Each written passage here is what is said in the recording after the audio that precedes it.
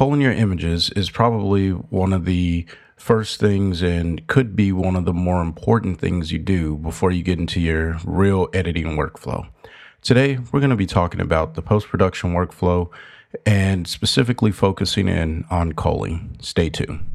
Welcome to the Free Will Photos podcast with Chris Scott, where I help new photographers overcome photography equipment, editing applications, and creative blocks so you can go further in your photography journey.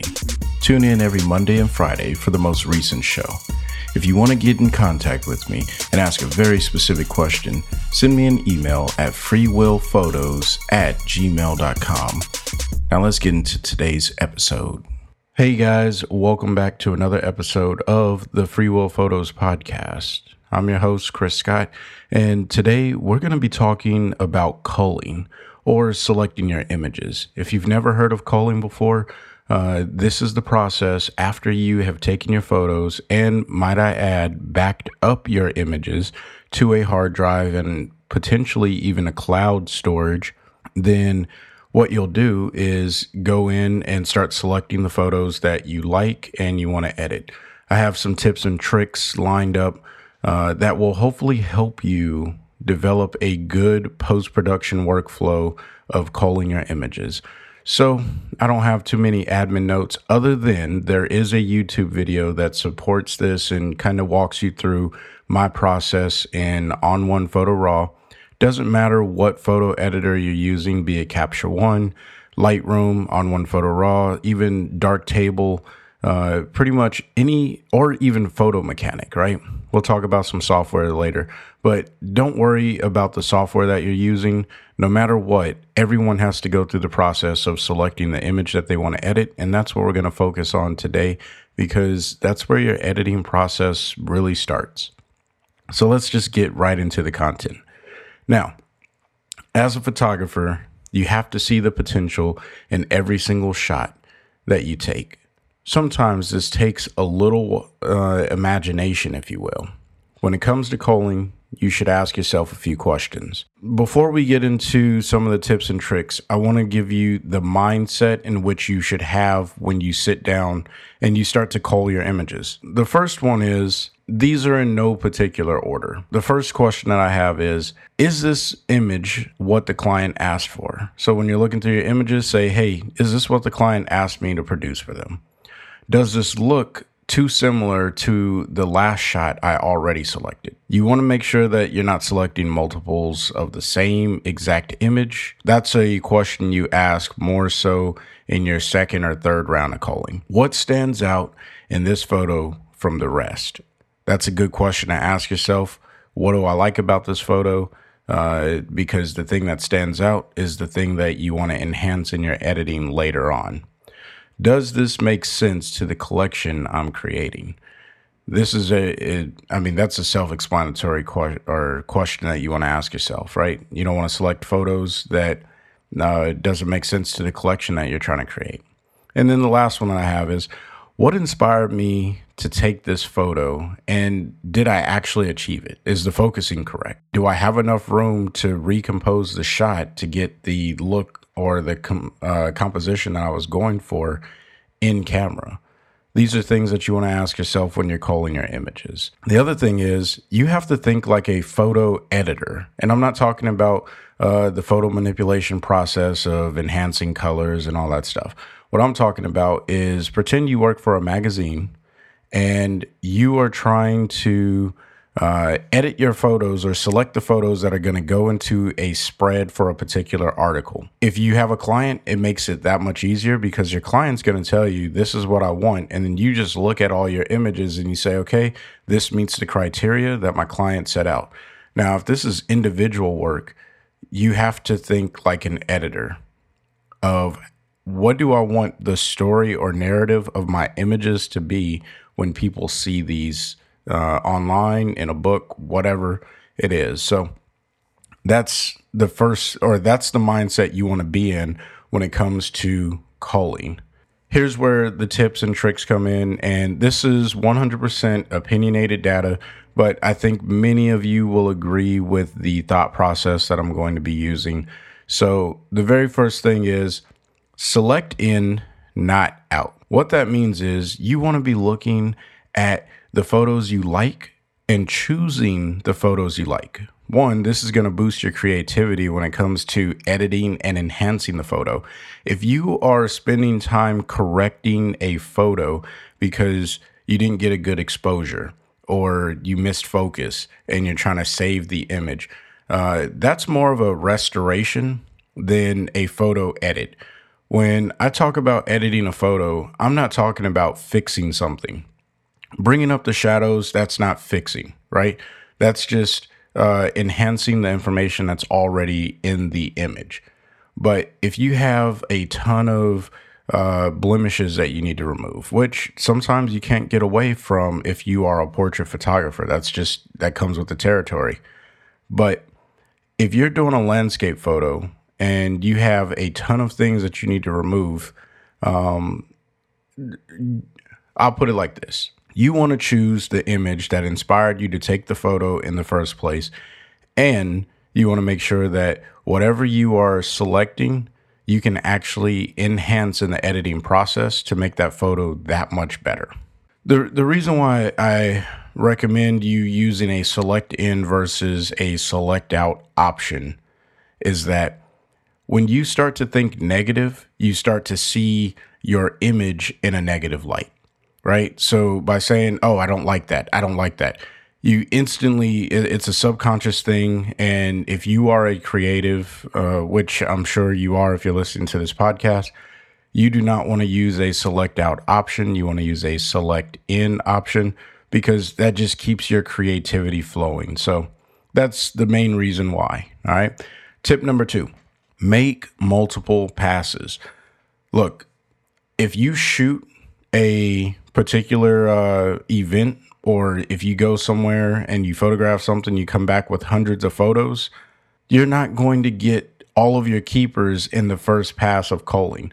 And usually in the last pass of culling, you're still going to end up losing some of those images to the editing process. You may realize that you cannot enhance what you thought you were going to be able to. And that's just, that's a part of the game, right? We take 100 photos to get one, and that's just the way it is.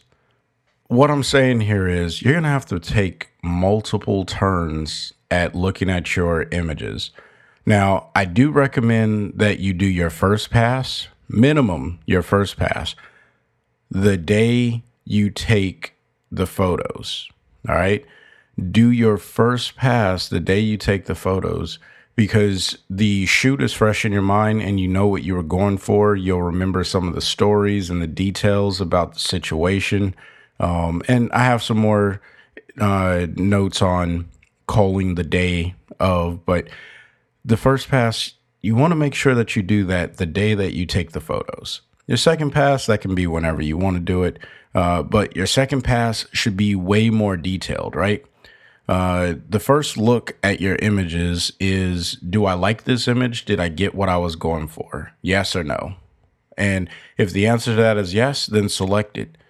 If there's something that stands out and you're like, man, that would be really cool, then select it. Don't think too hard on the first pass, right? You're checking focus because you want to image in focus most of the time, unless you're going for something out of focus. And then on the second pass, that's when you really zoom in and maybe even pixel peep if you have to.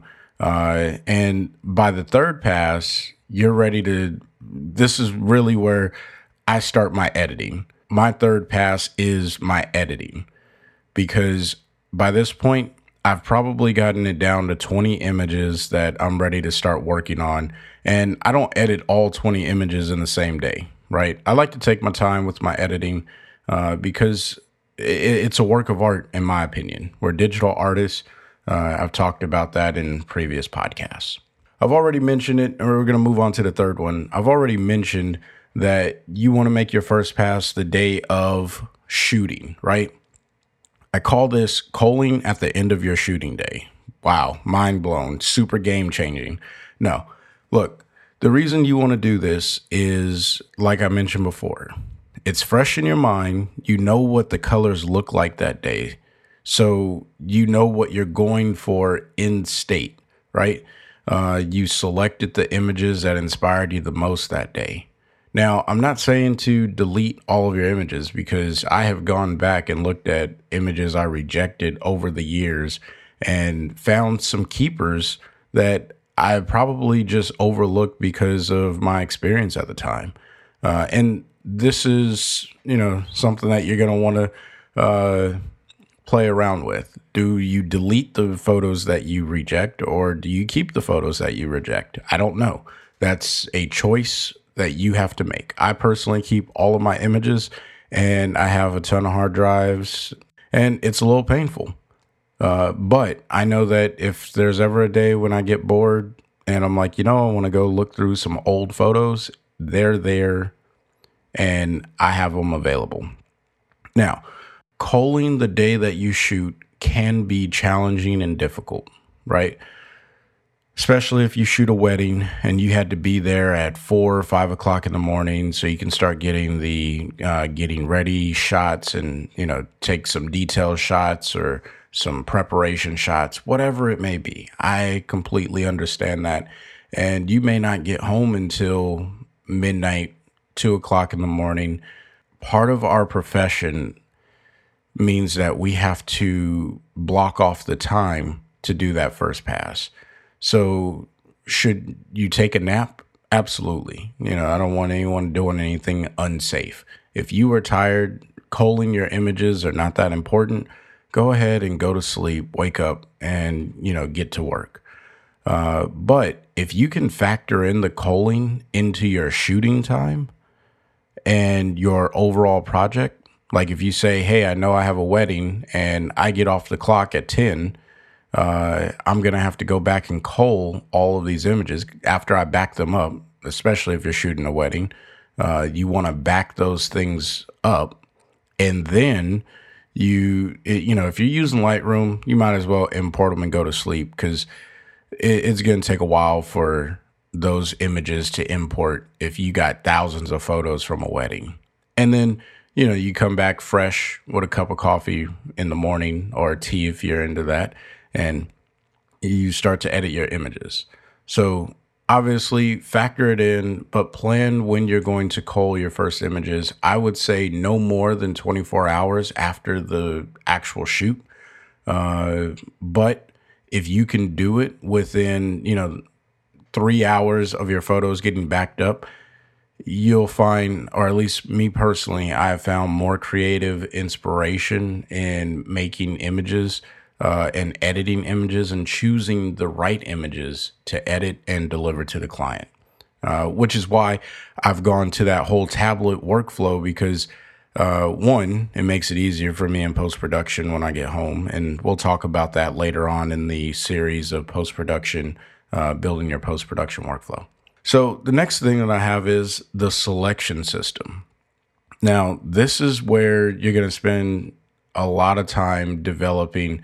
It took me a while. I recently changed my system because I started shooting RAW plus JPEG, and my old editing or culling system just didn't work, because I needed to do the exact same thing to the raw images and find the raw images of the JPEGs that I wanted to edit, and that just became a nightmare. So what I've done now is a completely different system, which I didn't even cover in the video on YouTube, how I really do that.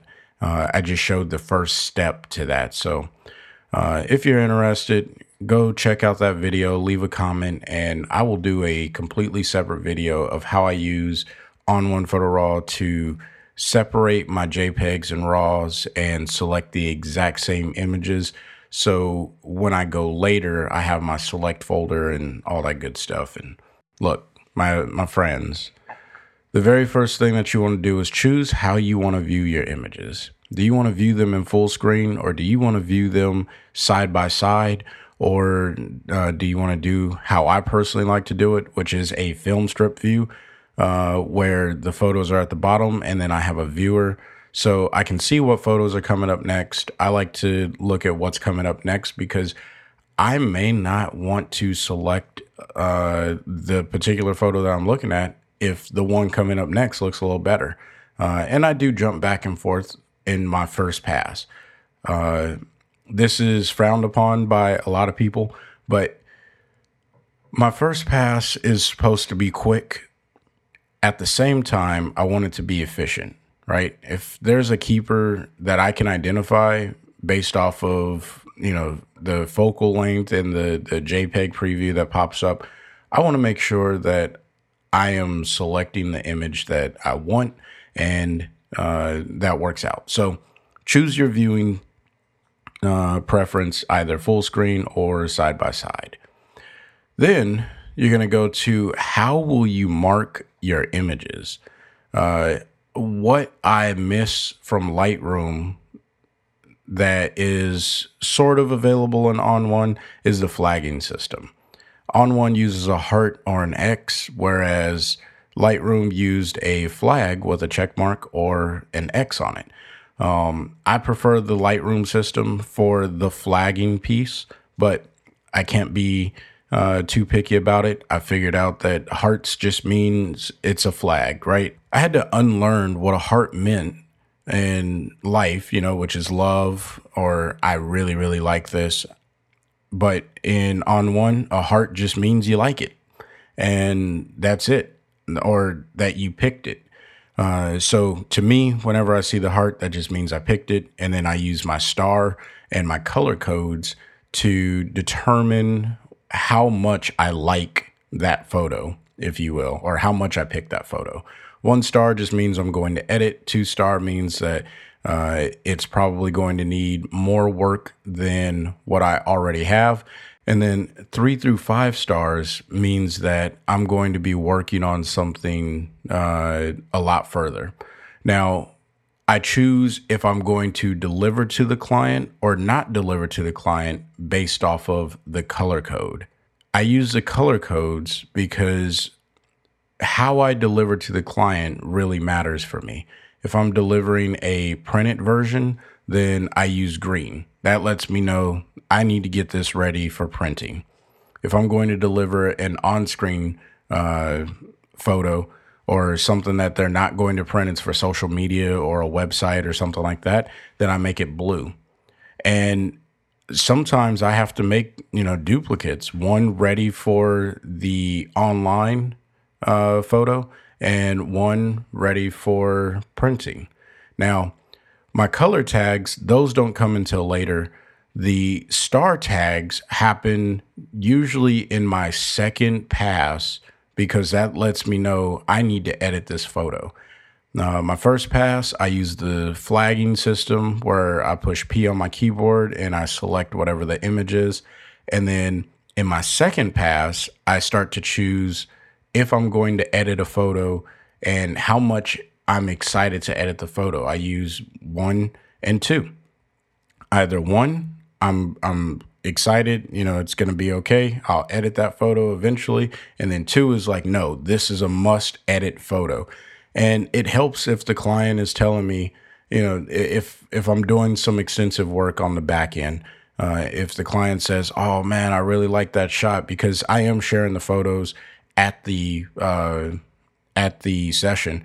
And this is where that culling right after or within 24 hours of the session, you'll remember some of those conversations that you had with the client, so you can deliver and build a better service that your clients will genuinely appreciate. So choosing your system of selection, that is something you'll have to play with. Like I said, I recently changed mine from the old version that I used to have in Lightroom because I'm using a completely different software now. So I had to change it to fit the software and to fit the way that I photograph. So the next thing that I have is software used to cull. Now, I mentioned this earlier, software does matter, and I'm not going to go crazy deep into this. Adobe Lightroom, you can cull in there, even though a lot of people say a Lightroom is not designed for culling. A note that I have for you, if you are using Lightroom, I recommend that you upload all your images on your hard drive and then send those to the Adobe Creative Cloud or your cloud, whatever. sync the photos with Lightroom Mobile. And if you have a tablet, the culling process on the tablet I have found to be very useful and really rewarding in the long term. So that may be an option available for anyone who just doesn't like using the mouse. Like there's something intuitive about sliding up and down and then moving on to your next image by swiping left or right. I don't know. I personally like it. And I think that it works well. And then all of that stuff is synced back to your computer. So you can go back on your computer and do all your edits if you want to calibrate it, monitor, or whatever. Now, I personally, I really enjoy culling in On1 Photo Raw right now, especially in the 2021 version, because there's this new feature of organizing photos. So if I take a series of images of a family and there's different facial expressions in each of them, I can group those by similarity, and the AI in On1 just looks at all these images and figures out, yep, these should probably be grouped and these shouldn't be. I have a video on that as well on the channel, so check that out if you're interested in how the organize photos feature works. That I'm still playing with to figure out how that's going to fit into my culling workflow, but it can definitely help out with the first pass just to group images together. Especially if you're a landscape photographer, you may find that one composition that you have looks a little better than the other, and you just want to group them and then cull based off of the compositions that you have. That could be a workflow. I don't know. To me, this is a very valuable tool. Now, other software that you can use is Darktable. I don't have a lot of experience with this. I tried out Darktable when I was looking for Lightroom alternatives, and I just didn't like the editing, so I didn't really spend a whole lot of time. But I know that you can cull inside of Darktable, and it has some features for you to keyword and tag and all that stuff. And then I guess the elephant in the room when it comes to culling images, many people have probably heard of this. And if you're new to the photography space, maybe you have, maybe you haven't. But there is a third-party software called Photo Mechanic. Now, I watch videos of this on YouTube, and I personally have not found any of the, not that the videos are bad, but I have not found that I need Photo Mechanic because I'm not shooting weddings. I don't have thousands of photos to cull through. Typically, a photo shoot for me, I walk away an hour session. I may walk away with 150 to 200 photos, right? That's like my ballpark window. And if I'm shooting something in the studio, I definitely don't have that many photos to cull through because most of them are throwaways at the beginning because I'm just getting my lighting set. So I personally haven't found a need for Photo Mechanic. My recommendation, don't spend money on a piece of software if your photo editing software already has some sort of feature of selecting and categorizing your photos so you can edit them later. That's my recommendation. Let's go ahead and go to the final notes on culling. Many people will tell you that you need to cull fast. I don't agree with that. I think that you need to cull efficiently. Selecting your images efficiently with the editor mindset of how does this fit into the greater collection is going to help you far greater than saying, I got through my culling in 5 to 10 minutes. To me, that is not helpful, and I would never recommend that to anyone. If it takes you 30 minutes to go through your images, it takes you 30 minutes to go through your images. You want to select the work that best represents what it is that you photographed that day, not I'm trying to get time back. Editing is not about getting all of your time back. You know, I do agree that there are some ways to speed up the workflow, right? I just mentioned organized photos help me speed up. I think that will help out with speeding up the workflow. So don't try and rush through it.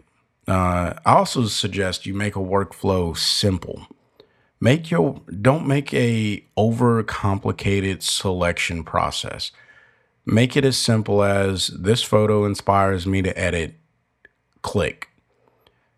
And then when you get into that second and your third or sometimes even a fourth pass, that's when you start to look at it a little bit more detailed and say, okay, yep, I want to edit this one.